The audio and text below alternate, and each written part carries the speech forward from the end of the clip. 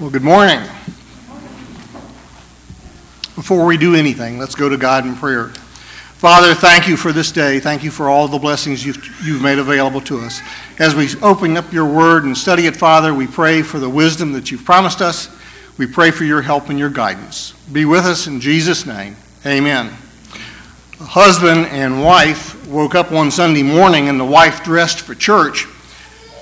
It was just about time for services to start, and she realized her husband hadn't done anything to get ready to go. Perplexed, she asked, "Why aren't you getting ready for church?" He answered, "Because I don't want to go." She asked, "Do you have any good reasons?" And he says, "Yeah, I have 3 good reasons. First, the congregation is cold and unfriendly. Second, the singing is always slow and uninspired. And third, no one likes me." The wife replied wisely, "Well, I have 4 good reasons why you should go. First, the congregation is warm and friendly. Second, the singing will be better if you're there. Third, there are at least 1 or 2 people in the congregation who like you. And finally, you're the preacher. Get up and get dressed." There are times when all of us can think of all the things we'd rather do than come to services. We just don't want to go. We come up with all sorts of reasons. But since you're here this morning, make a note of it. Recognize the fact that that's good. Thank you for that. You've come and you've put God first in the decision that you made. It's a righteous decision. It's a good decision. You've come to encourage the rest of us, and you're doing that by your very presence. Have you ever come to worship and on the way out thought, I'm really sorry that I came to worship God this morning?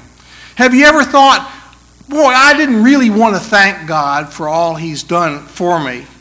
Have you ever thought, I really hated being reminded of how God loves me and what he did to forgive my sins, to take away my guilt? I haven't ever, no matter how bad the sermon was, note that, I haven't ever regretted any opportunity I've had to worship my Savior, my God, my Lord, Jesus Christ. So this morning I'd like to spend a few minutes talking about the decisions we make. Those decisions, no matter how small, no matter how seemingly insignificant, how those decisions add up to shape what we are and what we are to become. For 20 years, I've been inspired by a tree outside our bedroom window. One specific tree, and we've got lots of trees, but I love this particular tree. More specifically, I love a branch on that tree. Now, you might think that's really odd to love a branch on a tree. But like most trees, this tree has many branches on all sides. But there's one particular branch growing out of the north side of this tree. But it doesn't just go north. As it grows north out of the tree, it makes an immediate U-turn, and it wraps around the tree, and it heads due south. And it's the healthiest branch on the whole tree, nearly as big as the trunk of the tree itself. I've often wondered about that branch. Why didn't it just continue growing up to the north like a normal north branch? What compelled it to be different? Why the dramatic change in direction? Why did that branch grow to be so strong and vital to the rest of the tree? Why does it overshadow lesser branches? Branches on the north side of the tree usually don't get as much light as those on the south side and usually aren't as strong or healthy. This branch, however, was different. It started out as a north side branch, but it became a south side branch. It's a peculiar branch. I don't know much about trees or what they think, but I do know that plants will naturally grow toward the sun. That's what this branch did. Sunlight is critical to a plant's growth. It enables them to grow. And this branch reached out for sustenance, or that which enabled sustenance. The sun, at least at our house, rises in the east and moves across the sky to the south, where it reaches its highest point. That branch, even though it was a north branch, bent itself first east toward the sun as the sun rose in the sky, and then followed the sun little by little to the south. That branch was not satisfied with a little light. It couldn't get enough sunlight. It strove with every ounce of its being to face toward the sun, to benefit from the sunlight. There's something to be learned from that branch. We're supposed to be like that branch. We need to seek with every ounce of strength that we possess, with every fiber in our bodies, in our being, God.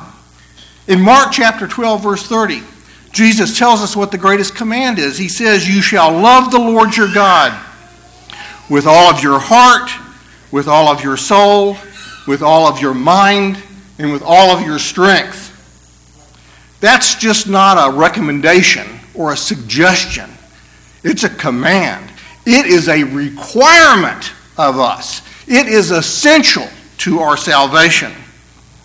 In Luke 13, Jesus talked about what happens if we don't love the Lord with all that we have. In Luke 13, 23 and 24, someone said to him, "Lord, are there just a few who are being saved?" And he said to them, "Strive to enter through the narrow door, for many, I tell you, will seek to enter, but will not be able." Matthew 7 and 21 is the saddest and most sobering scripture in the whole Bible. It says, Jesus is saying, "Not everyone who says to me, 'Lord, Lord,' will enter the kingdom of heaven, but he who does the will of my Father who is in heaven. Many will say to me on that day, 'Lord, Lord, did we not prophesy in your name, and in your name cast out demons, and in your name perform many miracles?' And then I will declare to them, 'I never knew you. Depart from me, you who practice lawlessness.'" That's sad. These are people, religious people, who see at the judgment day fully expecting to be welcomed into heaven, only to realize that their religion and all they've done in the name of that religion is worthless. Can you imagine the shock of being at Judgment Day and receiving that word from Jesus, "I never knew you"? There are millions of religious people today heading for that same fate, and that's unfortunately the norm. Jesus is telling us that being a normal person, being a normal branch won't cut it. The branch on my tree wasn't satisfied with being like the other normal branches. It wanted to be different, to seek out the light, to follow the sun. It strove little by little, cell by cell, over many, many years to be different. That's what we have to do. We absolutely must do to seek out the light, God's light, to follow the sun, God's sun. It happens little by little, but the results are dramatic. All too often we just settle for the normal. We don't see the big difference between how we're supposed to live life in Christ and what the world is satisfied with. We settle for just fitting in, for maybe being a little better than most, for maybe being a little more moral than most, perhaps a little more kinder than most, a little more tolerant than most, and we're satisfied with that. My computer died a few weeks ago. I went out and bought a new, fairly inexpensive replacement, and what I bought is okay, but it's not great.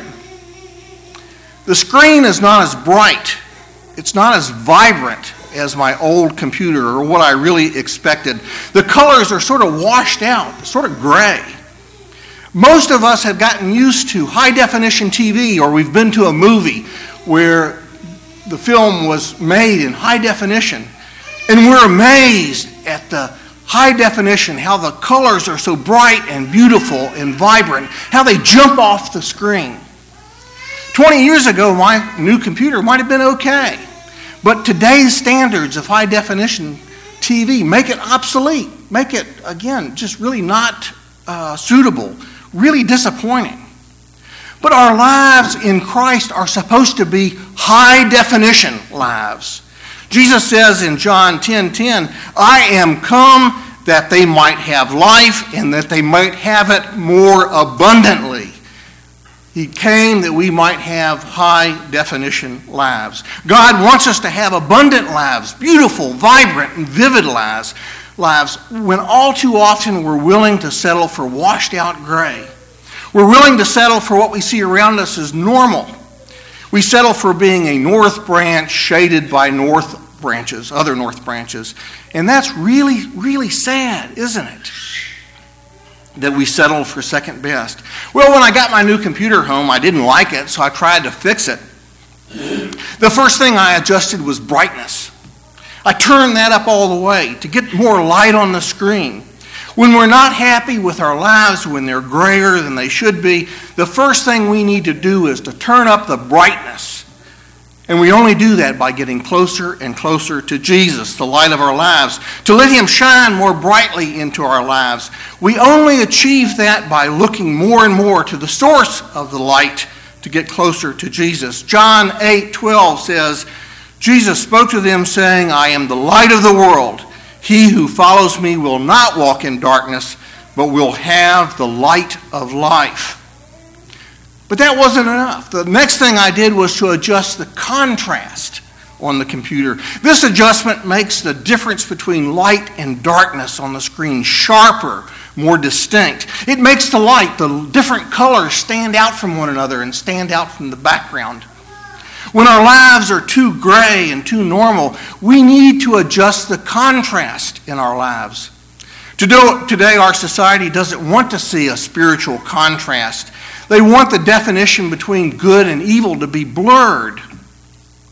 Our society seeks to drive down to the lowest common denominator of morality.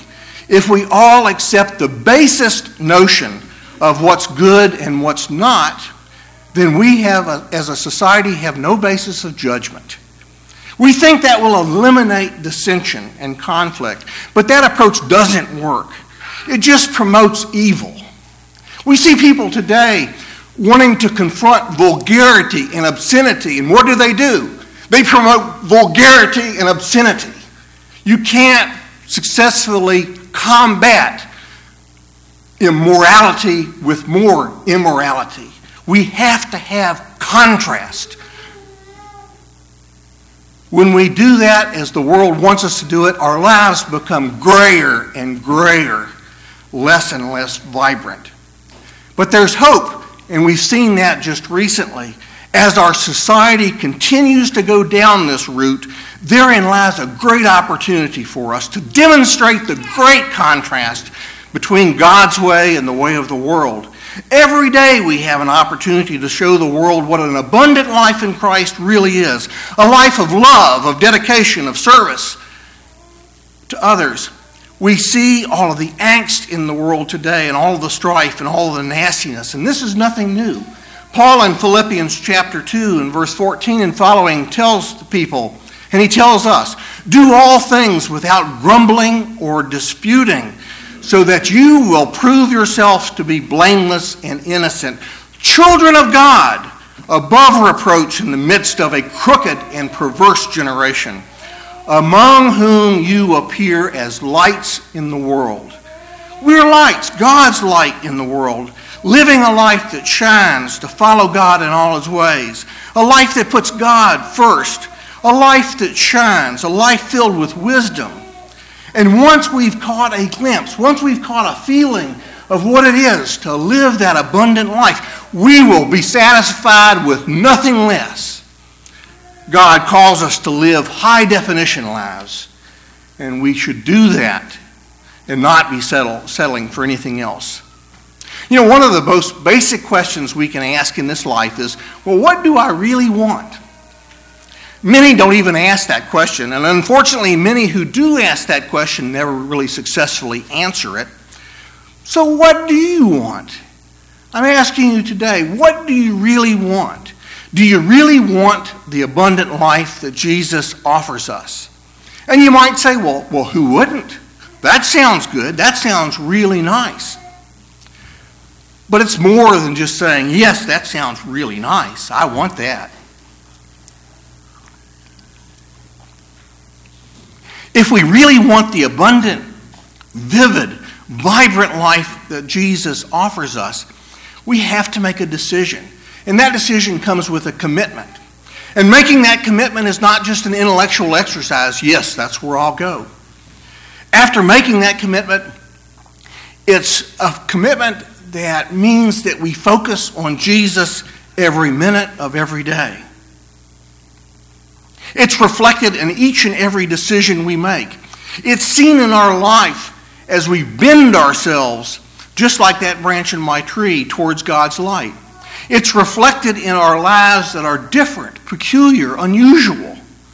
The life of abundance starts with our bending every thought toward God.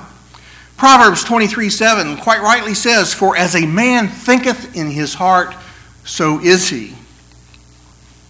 Now we need to take just a minute to talk about what this abundant life really is. This morning you'll hear numerous TV evangelists on your TV talk about the abundant life as one that gets you a better job, a better house, a better car, better relationships, more good stuff.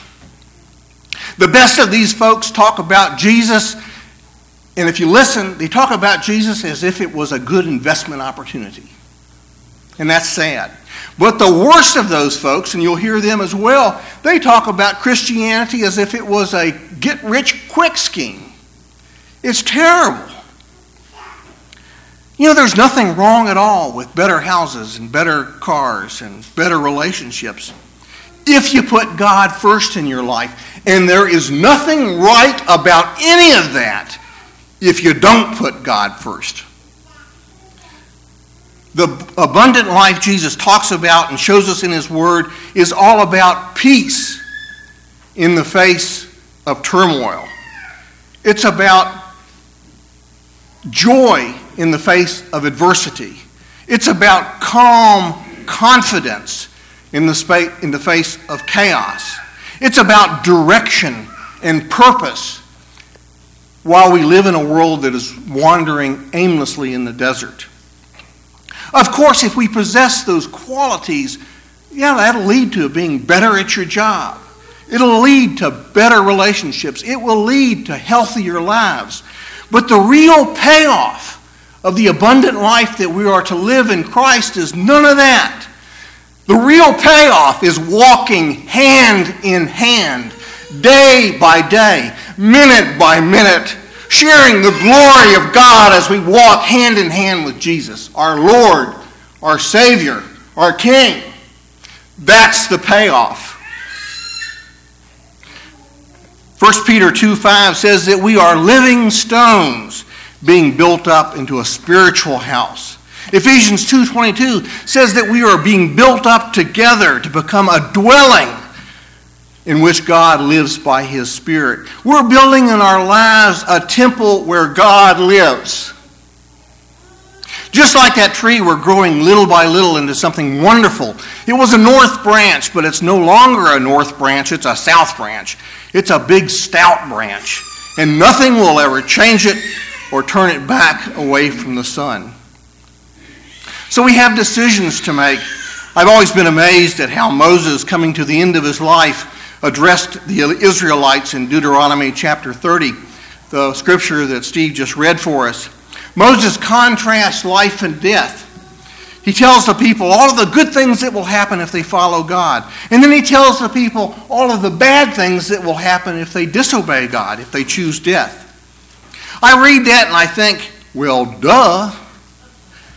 It amazes me that the Israelites didn't get it and often chose death. But unfortunately, the world has not changed, and many continue to choose death. And we ask, how could anybody be so dumb? Why would anybody do that? The answer is that people don't do that all at once. They choose death little by little. And we read in the Old Testament numerous accounts of where the Israelites, little by little, decision by decision, chose death. They chose to disobey God. But just like my tree branch, little by little, cell by cell, strove to bend towards the light, many people, little by little, choose darkness over light. And they do that in the little decisions that they make every day. To follow the light, to get closer and closer to Jesus, to live the abundant life that we're supposed to live, we have to make sure that every little decision, no matter how small, no matter how insignificant we might think it might be, we have to make sure that that little decision bends us closer to God. The choice what we become is rarely picking between good and evil. It's much more subtle than that. It comes down to choosing between Jesus and the world. And as bad as the world may seem, there's a lot of good in the world. And all too often we don't recognize that. But the decisions that we are faced with are decisions of choosing between what's good, or maybe even what's very good, and what's best. The good of the world versus God. We have to pick between what's good and what's best, and that at times can be very hard. And that's exactly why Paul admonishes the Thessalonians in 1 Thessalonians 5:17 to pray without ceasing, to constantly be tuned into God, so that we can recognize the decisions we have to make for what they are and what they will contribute to get us help, to ask God to help us to make the right decisions, to discern what's important and what's not, to see how the little decisions we make little by little contribute to the abundant, vibrant lives God wants us to have in Christ. We see the world and what the world promotes, and again, many good things pulling us in all sorts of directions. Nowhere is this distinction or this dynamic more critical or of greater concern than in the choices we make for our children. Our kids are involved in all sorts of things, and that can certainly be good. We want our children to experience good things, to experience good opportunities. But all of that the world can offer often takes our focus off of God. God the light. And we have to be especially careful in that regard. As with my computer, we can't have a bright, vibrant, sharp picture without lots of light and lots of contrast. Providing this contrast is not just teaching our kids between good and evil. Providing that contrast requires us to pick between what's good, very good, and what's absolutely best. And that's hard. That requires discernment. That requires wisdom. That requires discipline. And as parents, that's our job. It's a constant battle, recognizing that little by little, decision by decision, we're either bending our lives toward Christ or we're not. And little by little, decision by decision, we're either helping our children to realize an abundant life in Christ or we're not. Sure, it's easier to be the north branch on the north side of the tree like all the other north branches. That's normal. Raising kids is difficult at best. There's nothing easy about it, and just settling for and achieving normal is hard enough. But if we settle for normal, if we settle for gray in our own lives, and more importantly, if we settle for normal in our children's lives, we fail as Christians and we fail as parents. It is a sad state of affairs when we do that, and we do it little by little, decision by decision. You know, Susan and I have driven Route 17 down in North Carolina a number of times in the last few years. There are stretches of that highway that are really nice. It's 4 lanes, it's flat, it's clear. It's not interstate. There's lots of interesting things to see. There's intersecting roads, there's houses, there's businesses. It's a really nice road. There's a sign every so often on that road that says Route 17 South, points that way. And that's helpful. Make sure that you're on the right road where you're going where you want to go. But right after that, there'll be a sign that says Route 17 North, and it'll show a U-turn sign. Now, it tickles me every time I see that, because I would have thought that most people heading in one direction, south on that road, would sort of intuitively know that if I wanted to turn around and go north, I would make a U-turn and go the other way. I wouldn't really need a sign that says if I wanted to go in the opposite direction, I needed to turn around. But obviously there was a need because they put up the signs. Perhaps this morning, you're a north branch heading north. And you can be satisfied with that or not. I hope you're not. If you're not, God's word is a sign which indicates that to go the other way, you got to turn around. You got to make a U-turn. The special branch of my tree did just that. The lesson is that God can make you what you ought to be, and you can have the abundant life that God intends for all of us to have if we just strive for the light. All of these blessings are in Christ Jesus. Jesus said in John 15:5, I am the vine, you are the branches. He who abides in me and I in him, he bears much fruit. He has the abundant life. For apart from me, you can do nothing. Galatians 3 tells us that we put Christ on in baptism. If you need to do that this morning, or if there's anything else that we can do for you as a congregation, why don't you make your needs known as together we stand and sing.